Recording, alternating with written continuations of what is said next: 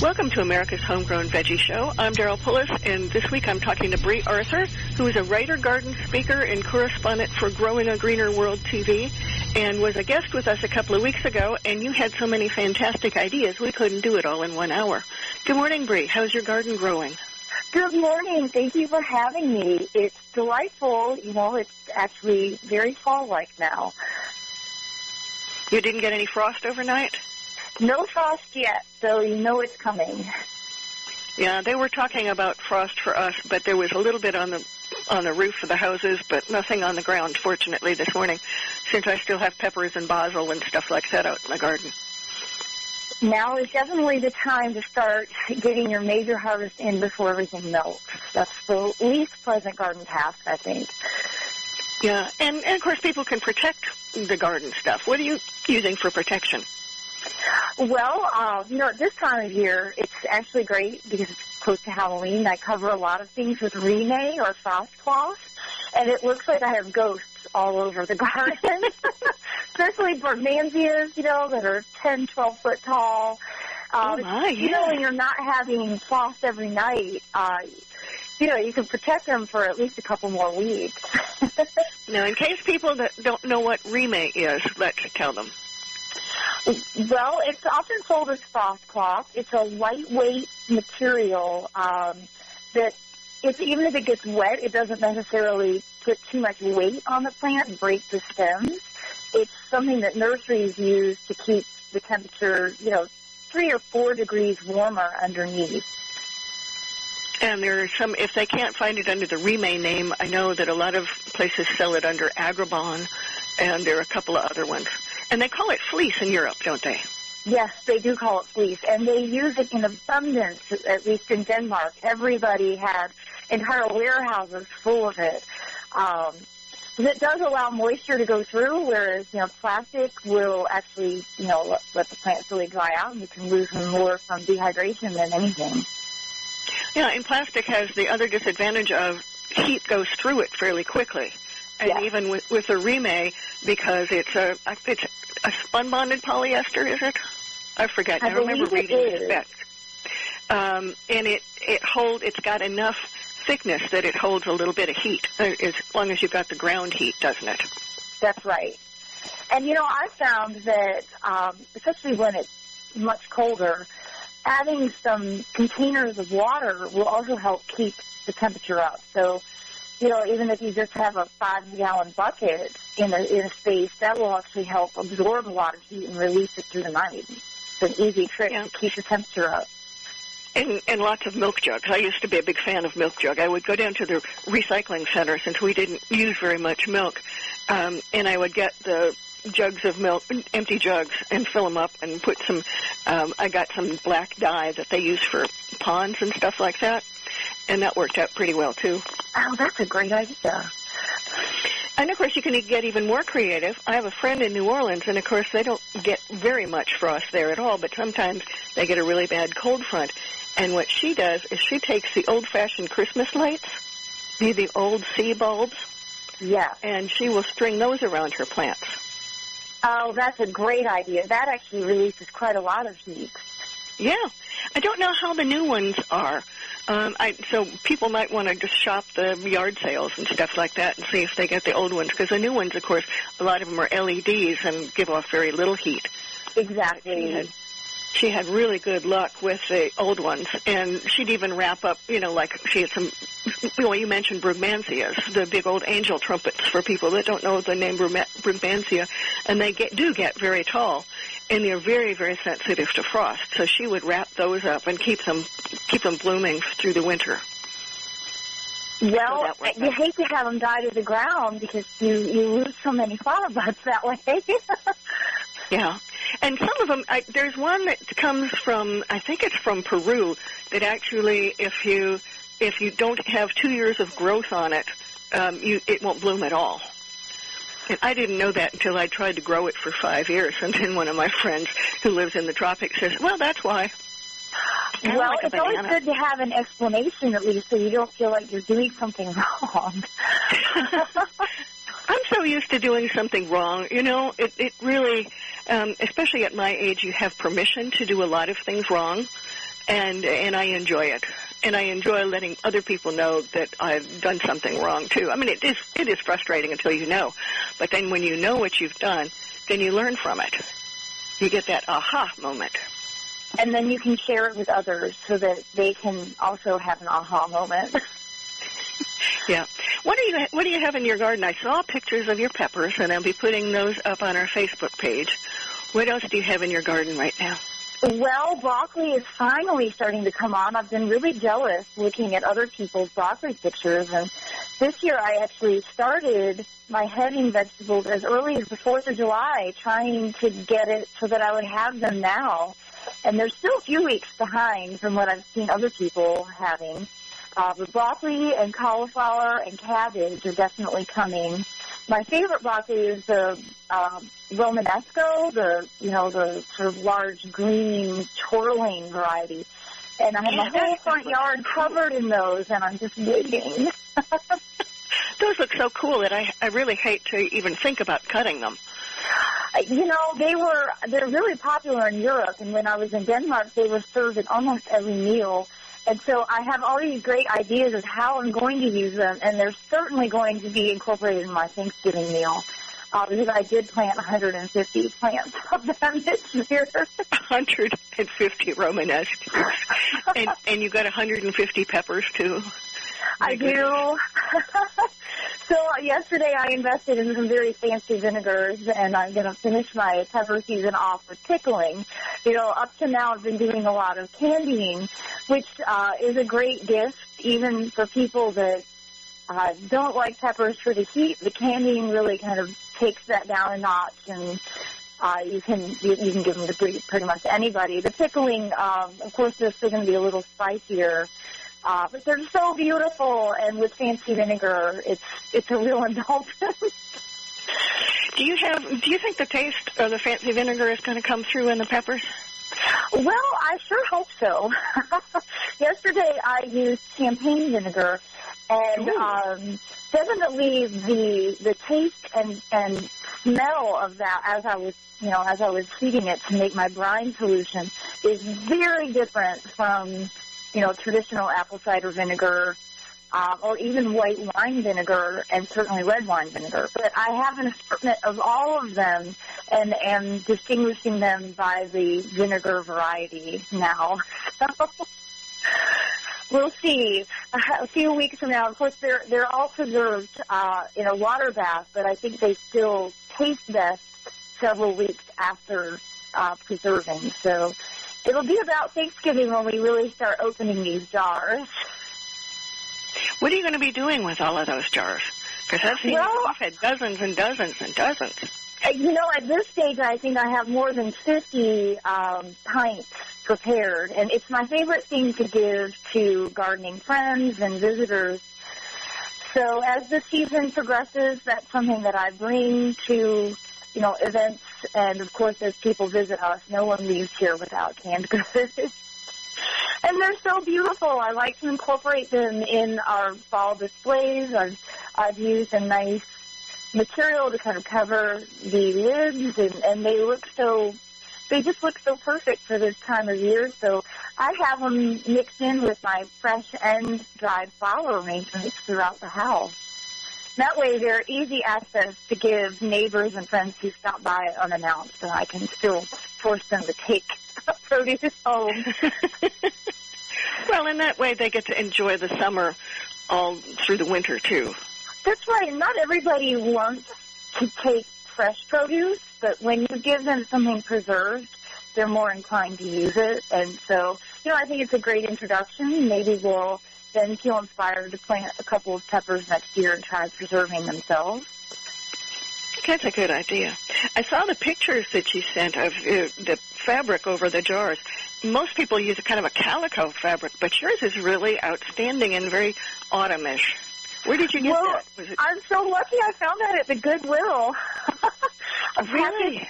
A package of that for $1 at the Goodwill. And, I primarily give these canned goods away in autumn in preparation of Thanksgiving because I like the idea that these friends and family members can use some of my garden for their Thanksgiving feast. And so I thought that the candy corn and the pepper motif were really kind of ideal for what I'm preserving. So yeah, it's been a real treat to be able to have that motif and then incorporate it decoratively and then share it, and they know that it's appropriate to be used for Thanksgiving. That's a cool idea. Do you shop a lot for fabric at Goodwill and other thrift stores? I do. I went there with that in mind, and I was so excited. This is actually probably the middle of July when I found that material. There aren't a lot of textile shops around anymore like there used to be. And actually in the town that I live in Key Place, Reno, we don't have a material store anymore. So I went to Goodwill thinking that I might be able to find, some sort of material, even, if it was a blouse or an old blanket or something, and happened to find these material scraps. It's a wonderful resource. Goodwill, you always can find something useful for your garden or your house.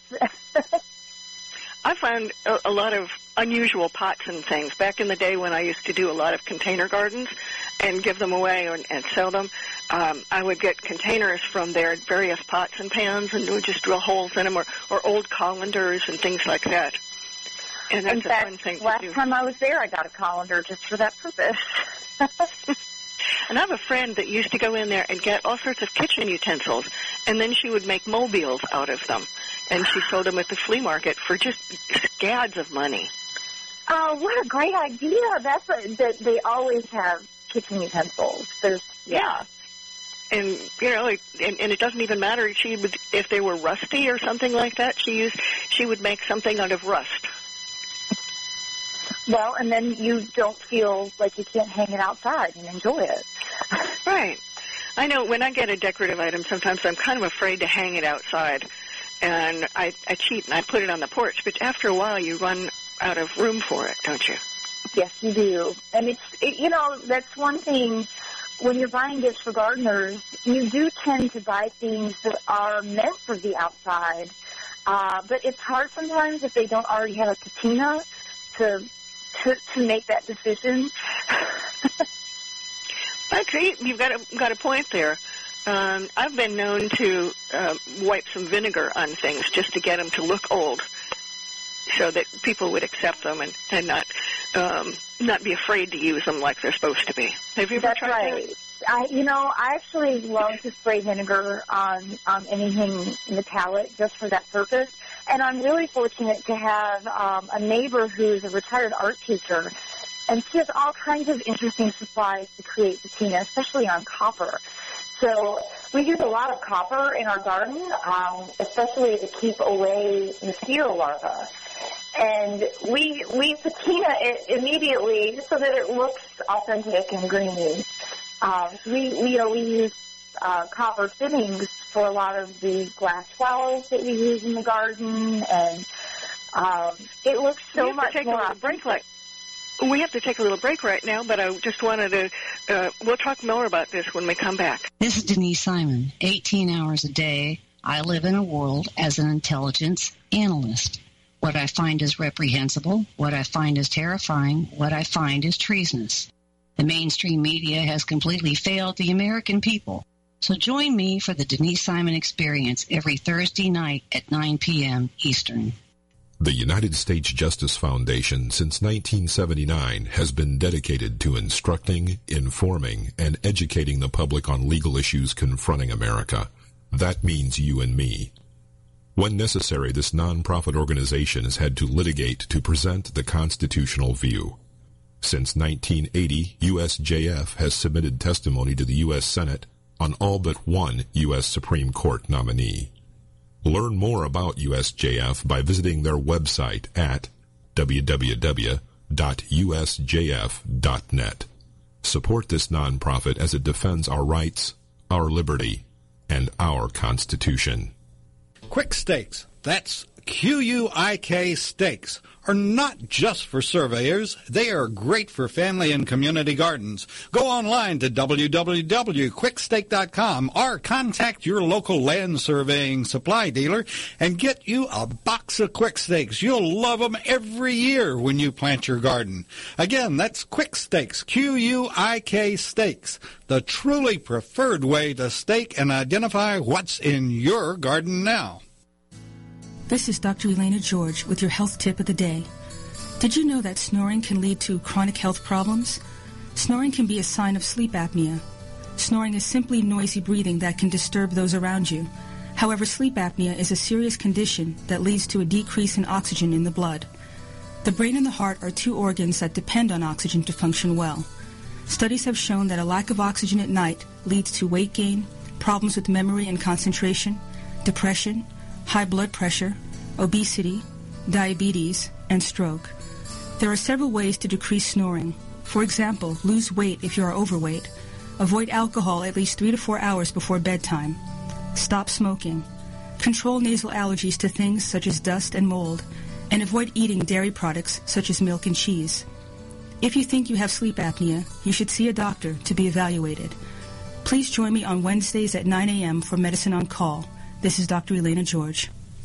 This is Donna Fiducia, co-host of Cowboy Logic Radio, and you're listening to America's Web Radio, a most eclectic mix of conservative shows. Welcome back to America's Homegrown Veggie Show. I'm Daryl Pullis, and this week I'm talking to Bree Arthur. And Bree, right before the break, we were talking about making a patina on things and doing things out of copper and glass.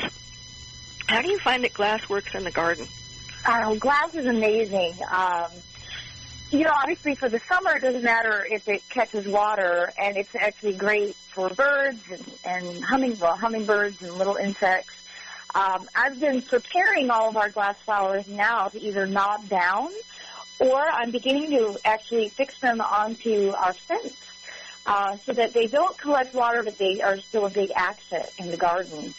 And it's just a lovely way to add, a little bling, especially at this time of year when everything in the garden goes from being lush and tropical and tall to about 12 inches. It's like this is the time of year when the violas start to really do their thing, but they're not tall. Everything is at ground level. And so by adding some of these glass touches throughout the garden, it keeps you looking around at a eye level height. Now, you have something interesting in your garden that people might be curious about. Tell us about your fire pit. Oh, our fire pit is fantastic. I actually had a friend build it as an engagement present to my husband. Because, women always get a fancy ring, and, the guys don't get much. And so we put in this fire pit, which is slightly recessed, and by accident, he made not a fire pit cover, he had made a living wall for me. It turned out to be the perfect size to cover our fire pit. So when we're not using it, we actually have this planted cover that doubles as a living wall. When we have a fire going, we actually have a little easel built on my clothesline. But it created so much interest. In the summer, I planted it with seedling celosia and a dwarf basil, so it looked like fire all summer long. And now I have it mixed with red and green lettuce.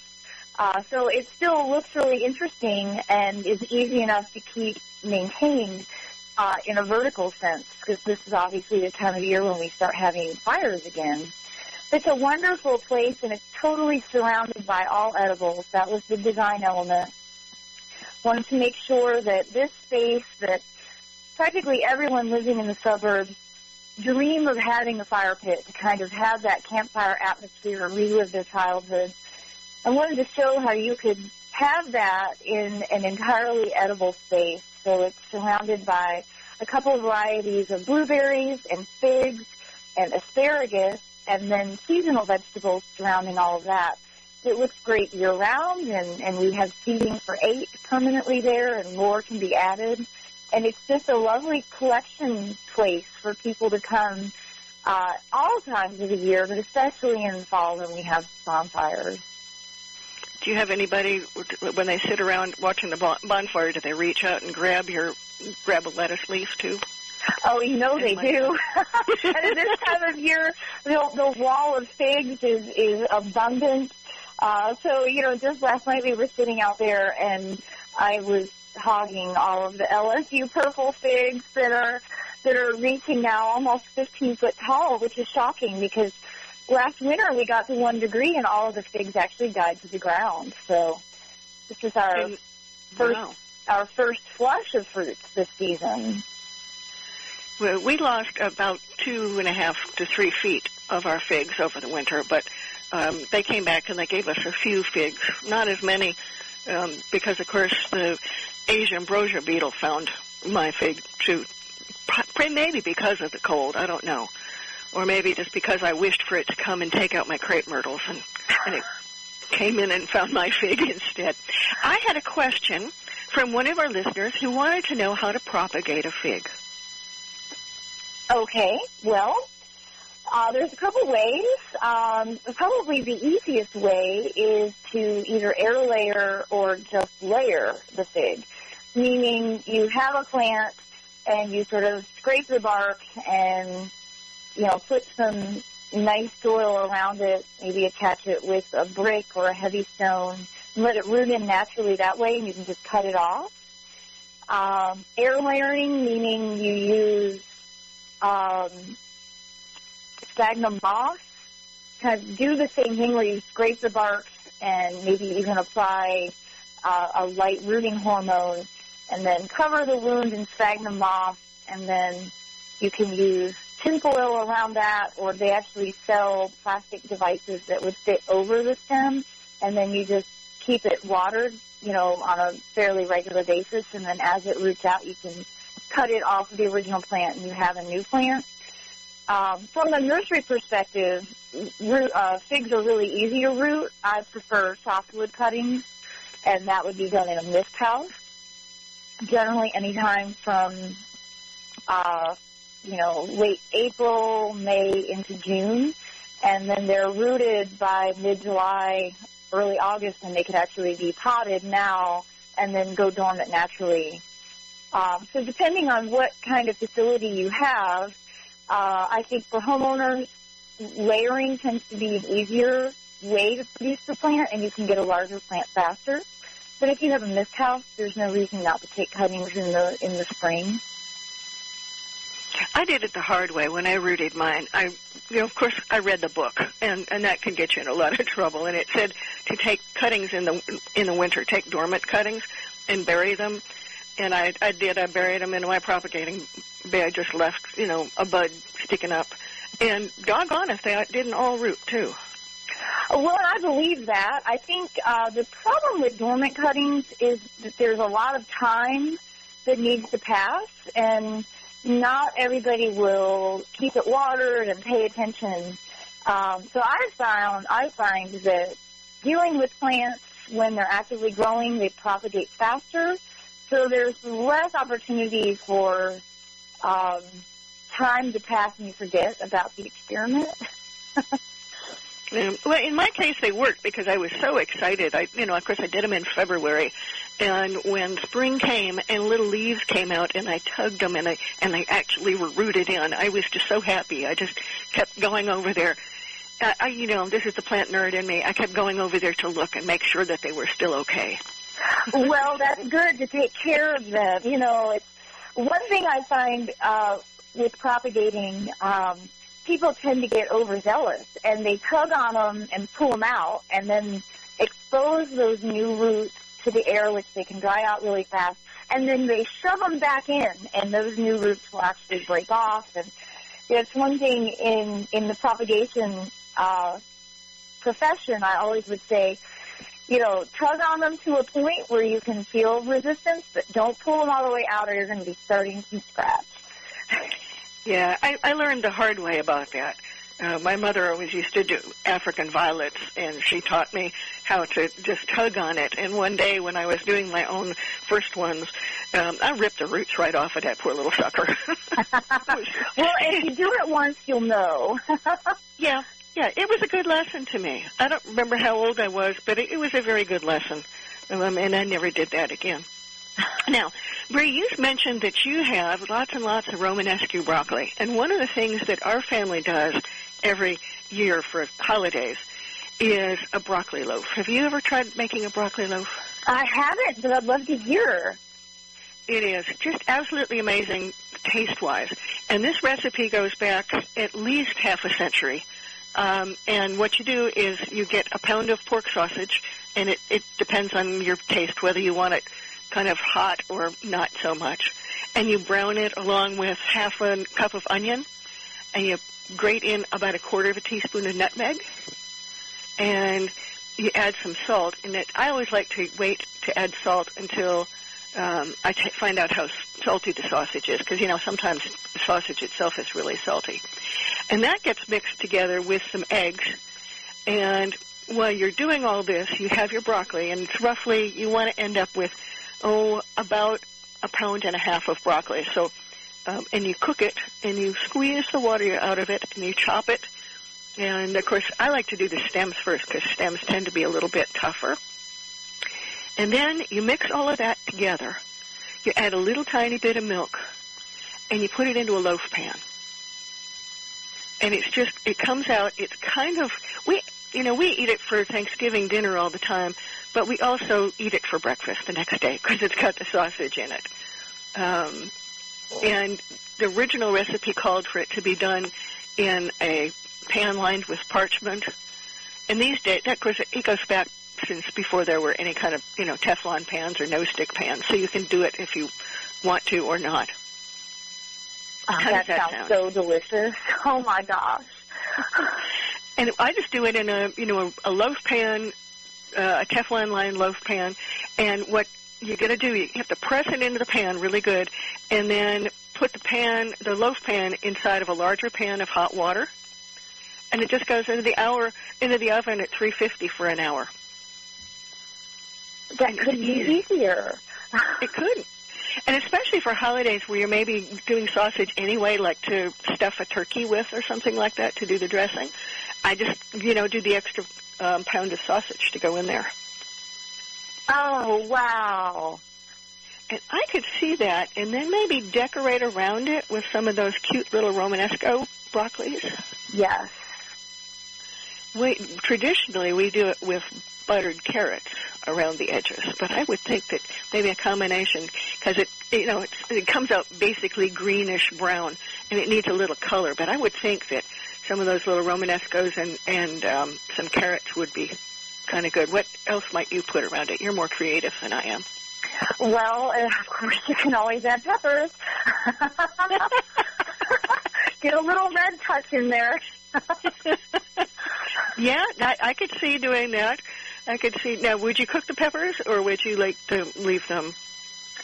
Well, I like the idea of buttered carrots, buttered Romanesco, and actually maybe some.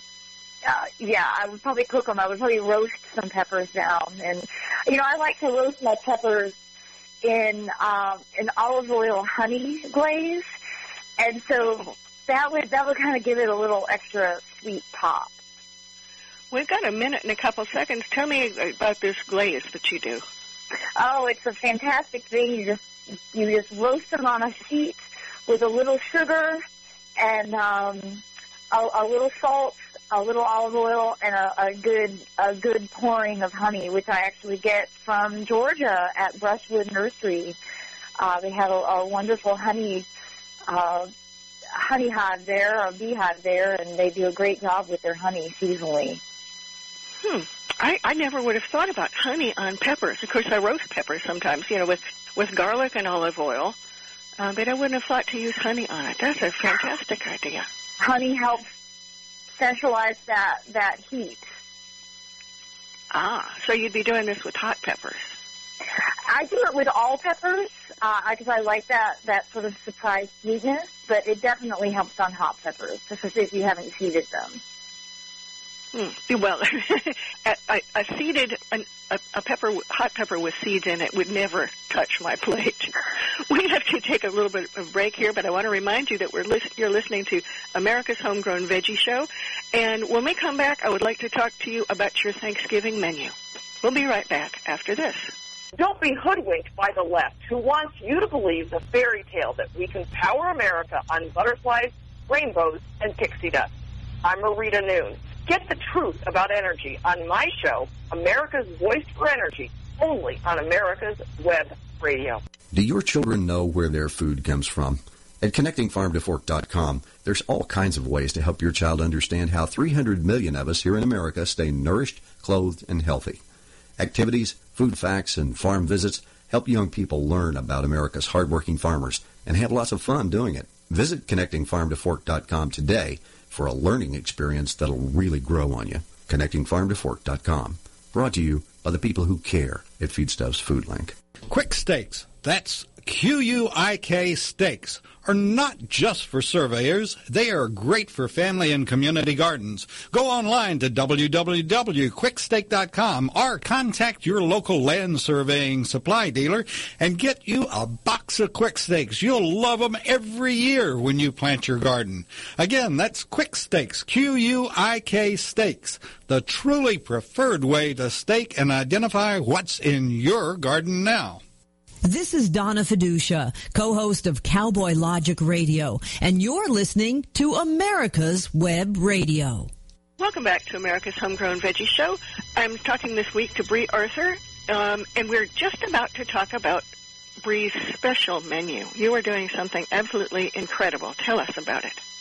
Well, inspired from my trip to Denmark last month, where I visited a biodynamic farm that sells only to Michelin star restaurants, which, of course, are restaurants with a very high standard, but often not very much food in each of their courses. So I decided that we would be celebrating this year with a bit of pretension, which is really only meant to be in good fun. So I've put together a 6-course menu that is all primarily from the garden. And, of course, it's all local and organic. So the nuts and the meats and things that are added are really meant to give people a wide variety of flavors without filling them up too much. And so what's on your menu? Well, we're starting with a course of spicy greens. So it will be a bed of arugula with sliced radishes and some hard-boiled egg slices. And then I've made a pepper glazed relish that I have preserved that will kind of edge the plate in a very artistic way, as these restaurants are known for having little dollops of different liquids. Mm-hmm. And each of these will be paired with a different wine. And so the opening spicy greens will be paired with a light and citrusy Prosecco. And, of course, I think with the arugula, I'll probably add some spicy mustard greens as well, just to give it, a dynamic flavor. Yeah, really kind of cleanse the palate. You're really going to wake them up, aren't you? That's right. And then the second course is going to actually be cooked greens. Kale is such the in plant, and I love that it's something that I think nurseries are now calling the gateway to the millennials. It has, a high ratio of vitamin B, and it can be prepared in a lot of ways. And we love kale chips, which is one of the easiest things you can do with it. You just slice it. I like to throw it in a plastic bag with olive oil and rub that olive oil in so that all of the pieces are covered, and then bake it at 400 for 15 minutes, and they come out crunchy and delicious, just like a potato chip, but much better for you. So our second course is called Garden Crisp, and it's going to be kale greens and some fried plantain with a buttermilk ranch dressing. So of course, some of the Michelin-starred restaurants have actually started serving directly on the table surface. So this is going to be an experiment in that regard. We are going to be plateless for this course, and it will be served dumped in mass in front of each person, and then they use their fingers to eat this. Course. Little taste of Hawaii. And then the wine pairing for that is a Pinot Grigio, a white Pinot Grigio. Ooh, my favorite. So then the third course I have called the Taste of Summer, and it's predominantly because I had so many tomatoes that I preserved this year. So it's going to be a soup course of roasted peppers and tomato soup. And we'll add a dollop of fresh ricotta, which is local here in Fuquay, and then a slice of cheddar cheese on the side. And, of course, this is one of my signatures for the winter. I actually preserved 75 pints of roasted pepper and tomato soup, so I need to start getting rid of it, frankly. So I'm thrilled to be able to share this one because a lot of times people just have tomato soup, and actually the roasted peppers really add a great kind of depth of flavor, and they're not spicy at all. It just, I think it makes it's a great pairing to the tomato, and because I grow so many non-red tomatoes, sometimes my tomato soup can look a little odd, and adding red peppers kind of makes it that really bright red, authentic color. I can see that in my mind's eye because one year I made gazpacho out of yellow brandy wines. And it was a little odd.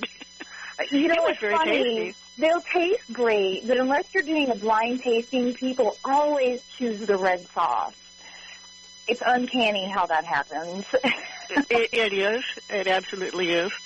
I'm fortunate to have a husband that will try almost anything, which is good when I make purple potato salad. Yes, you need that. You know, I'm fortunate in that my husband will at least try everything once. And he isn't afraid of color because he knows that being an heirloom enthusiast, I often gravitate towards the things that are as far away from what you can find at the grocery store as possible. In fact, last year we only had orange and purple cauliflower. We didn't have any white cauliflower the whole season. Now, do you grow all your cauliflower, or do you get it at the farmer's market? No, I do grow it all. You know, again, in mass, and of course, in these heading vegetables, I try to grow them so that I will have them for each month of the winter, and so that does take a lot of preparation, not only in your seeding, but in your planting schedule and then in your overwintering schedule. So we'll have quite a few tunnels throughout our garden by January. Okay. What else now? We talked about your interesting soup. What else are you going to have?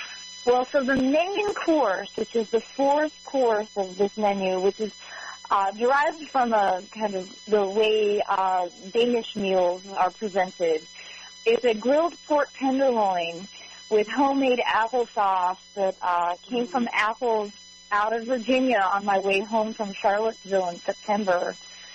And I cannot wait to eat this. This was actually the course that inspired this entire meal. With a wedge of Dutch Gouda that a friend of mine will be bringing to the IPPS meeting this weekend. He lives in Gouda, which in the Netherlands is actually Gouda. So it's great to be able to share authentic Dutch cheese with friends and family. And by this course, we've switched to red. This is a Merlot pairing for grilled pork tenderloin. Now, tell me what you do to your tenderloin. Besides, do you grill it outside, or you grill it in under the broiler, or what do you do? We grill it outside. This is the one chore that David will have for this meal, is preparing pork tenderloin. And I'm so fortunate to have a wonderful local organic farmer that sells smaller cuts of meat, so I don't actually have to buy an entire pig. I can go to him and say, I'm throwing a dinner party and this is what I need. So I'm really fortunate in that regard, and we prepare it just with a little bit of olive oil and freshly ground pepper. We keep it as simple as possible, and I think pairing it with applesauce, pork and apples always go well together, and it's so iconic for this season. You're so lucky to have real pork, that's going to have flavor in it so that you can do it simply. And so much of the stuff that you get at the store these days is just kind of, you really need to knock it up with some spices. Yes, you do. And we're really fortunate here. I think, North Carolina is a large producer of pork products. But even at our farmers market, local farmers will be there with their meat products, which is a wonderful addition to, having fresh produce. I think having local organic meat is really important because it's not well represented in the grocery stores. So I hope that that's a trend that will only grow and continue to be a resource to support local farmers, not just produce people, but animal farmers as well. Yeah, and it's hard for them to make a living sometimes because people kind of balk at the price. They know that they're paying, say, $3.99 a pound at the grocery store, and they wonder why this is $8.99 a pound. But then when they taste it, they will know the difference. Absolutely. And I think the farmers market, you're already, kind of capturing an audience that is prioritizing local and organic. And so the prices there obviously there isn't anything to compare it to. So it's an easier sell. And I think when you're looking at that farmer in the eye and you know that they have a mortgage and they have responsibilities in life just like you do, it's easier to understand why their product costs more and why it's worth the price. And that's a wonderful part of the local farmers markets that are popping up now everywhere. And I am so happy that young people are getting on wanting the taste of real food now so that there's a chance to support these small farmers. And that is no longer a trend. That's just a reality. And I'm so glad about it. In 2007 when the market sort of crashed and people started going to edible gardening and the horticulture industry was really kind of leery about it, and they kept calling it a trend, and trends don't last, and trends are fickle, and I kept thinking, well, I sure hope it's not a trend because the food that we have access to right now is really subpar, and it's being proven now over and over again by, younger people and certainly millennials. This is what they do prioritize.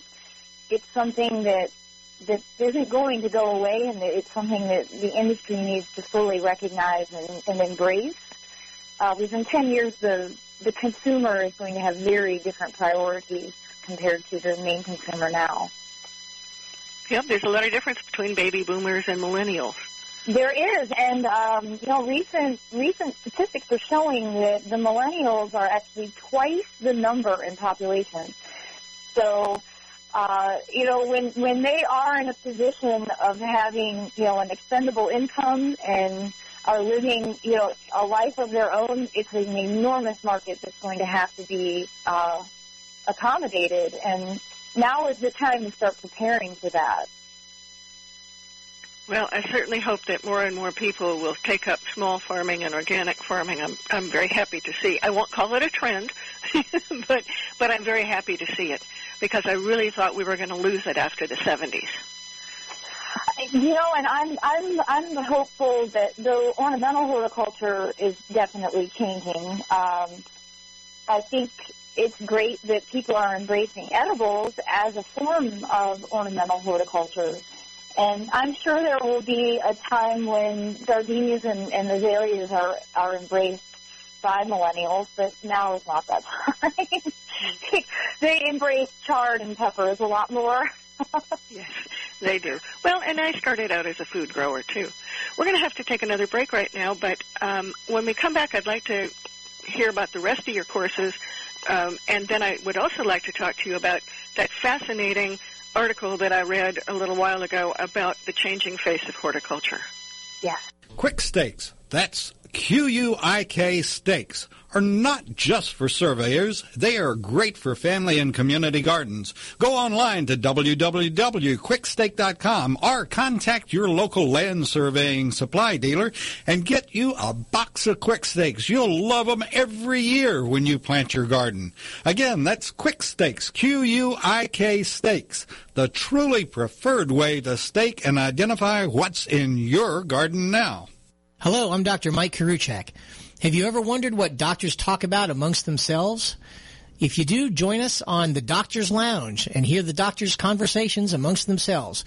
Join me and my co-host, Dr. Hal Schertz, every Thursday morning, 8 to 9 a.m. Today's consumers find themselves faced with a greater variety of choices than ever before, both in the food they eat and the information they receive about that food. Feedstuffs Food Link was created to provide you with a balanced source of information for making decisions about your family's balanced diet. Visit feedstuffsfoodlink.com to learn about your food directly from the source, the people who work every day to provide it. Feedstuffsfoodlink.com, connecting farm to fork. This is Dr. George. Join me Wednesday mornings for Medicine on Call and participate in a lively conversation. Learn what's happening behind the headlines in medicine. Understand Obamacare, and learn how to protect yourself and navigate the system. This is Donna Fiducia, former anchor at the Fox News Channel, and now co-host of Cowboy Logic Radio, and you're listening to America's Web Radio. Welcome back to America's Homegrown Veggie Show. Today I'm talking to Bree Arthur, and right before the break she was telling us about her Michelin star dinner party that she's going to go. We got through the pork course. That's right. So we're into the final stages, and of course, no dinner can be complete without a cheese and nut selection, right? Right. And this is the season of pecans in the South. So we have a nice assortment of pecans that are all local. Some are salted, some are sweet, and then some are roasted just plain. And paired with all local organic cheeses with brie, Colby, goat cheeses, and this course is paired with champagne, which is my favorite drink of choice, and it's a great way to sort of prepare the guest palate for that dessert course, which this year it's called Tropical Decadence. And it's courtesy of my local bakery, and every November they start to make the world's most delicious coconut cake. It's 6 layers, and it's sort of an unexpected treat. Everybody always anticipates, pumpkin pie or apple pie. So this is meant to be one of those throwbacks to the midsummer. And this coconut cake just melts in your mouth, and it's so delightful. And, of course, I pair that with an assortment of sorbets. And strawberry does tend to be the favorite paired with the coconut cake. This has become a tradition in my family, actually, for Christmas. My dad requests now a coconut cake from Stick Boy Bakery every Christmas. So, now tell me about your sorbets. Do you make them yourself? No, I don't make them myself. We have a wonderful sorbet supplier at the North Carolina State Farmers Market. And it's a real treat to get to go up there with this purpose. And then, of course, I sneak in some other delightful organic treats and often plants while I'm up there. But it is my kind of excuse to run up to the State Farmers Market, which I don't get to visit all that frequently, and support their local business.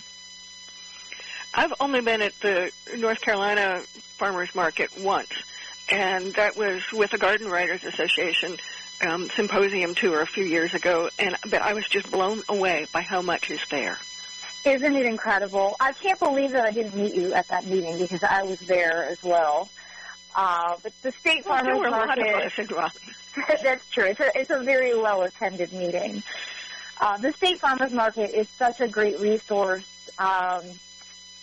it's big, it's year-round, it's 7 days a week. You never really have to question, is it open or not? And it's right off of the highway. So it's a great resource for people that are even just driving through Raleigh on the way to the coast or other places. Now, you mentioned going up to Charlottesville. What were you doing in Charlottesville? Well, it was my first venture with Growing a Greener World, and they were there filming for the Heritage Harvest Festival, which is, I think, in their 6th year, and it's a wonderful festival that celebrates the heritage of growing food at Monticello.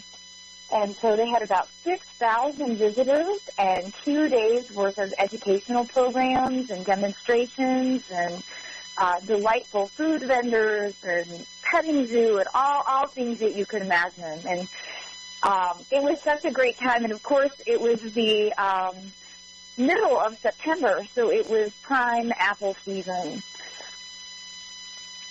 I used to love traveling at this time of year because you could get so many wonderful things from the roadside stands, boiled peanuts and fresh apples of all different kinds.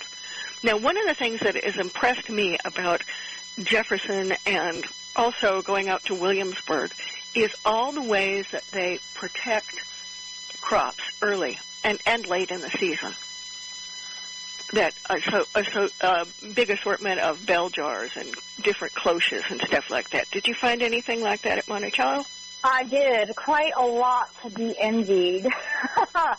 They have one of the most incredible food gardens that I've ever witnessed. And they have, a lot of their plants are in nice long rows, so they're easy to cover.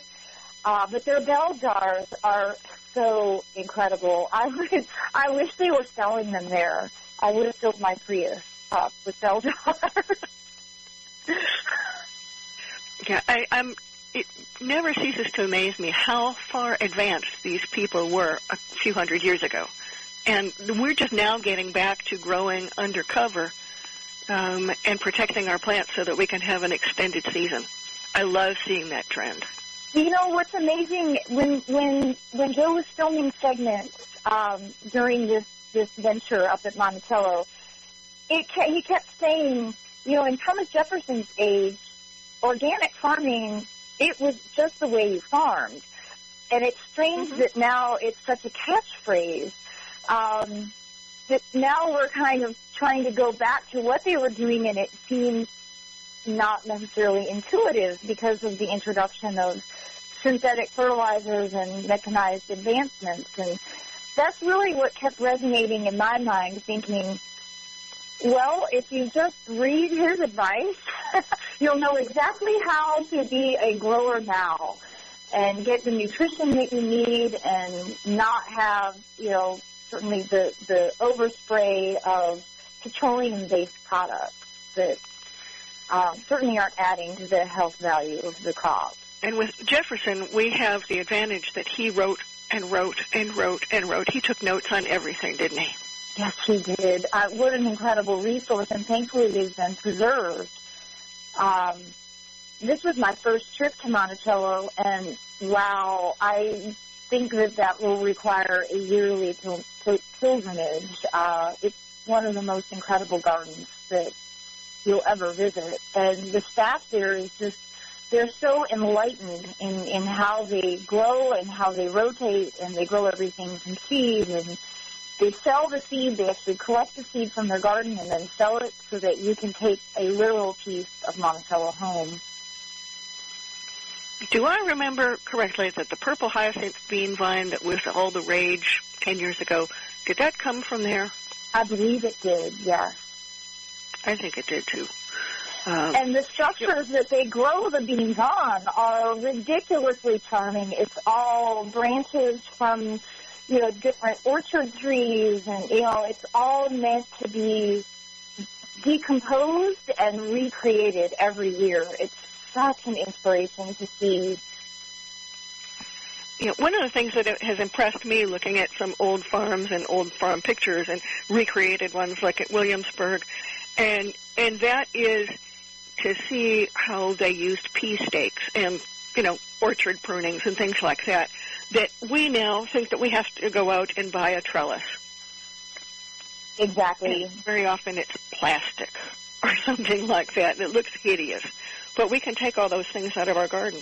And another thing that I noticed is that we don't make use of hotbeds. We use cold frames sometimes, but those old boys would fill the beds up with manure, get it starting to break down, and plant in it and let the heat of decomposition keep their plants warm. That is so true. And, just this weekend I had a discussion with some neighbors of mine, because I pretty much every weekend have 2 yards of some sort of substrate to put out in my garden, whether it's compost or mulch or ground leaves. And I was saying just that. Do you see all the heat coming off of this? This is a great strategy for keeping our space warmer, and explaining to my 7-year-old neighbor why heat comes off of decomposing green material. Actually, that 7-year-old seems to have a pretty good idea of the understanding of how plants break down. maybe his class needs to start teaching these elements so that they have it in their minds, so that when they're at the age of having a house and starting to garden, they have it intuitively. Yeah, because your generation really missed, not you in particular, because you had family that gardened, but a lot of your generation missed learning from the previous generation, didn't you? Absolutely. It certainly was not in the school programs at all, so it's thrilled to see that. I really attribute 4-H.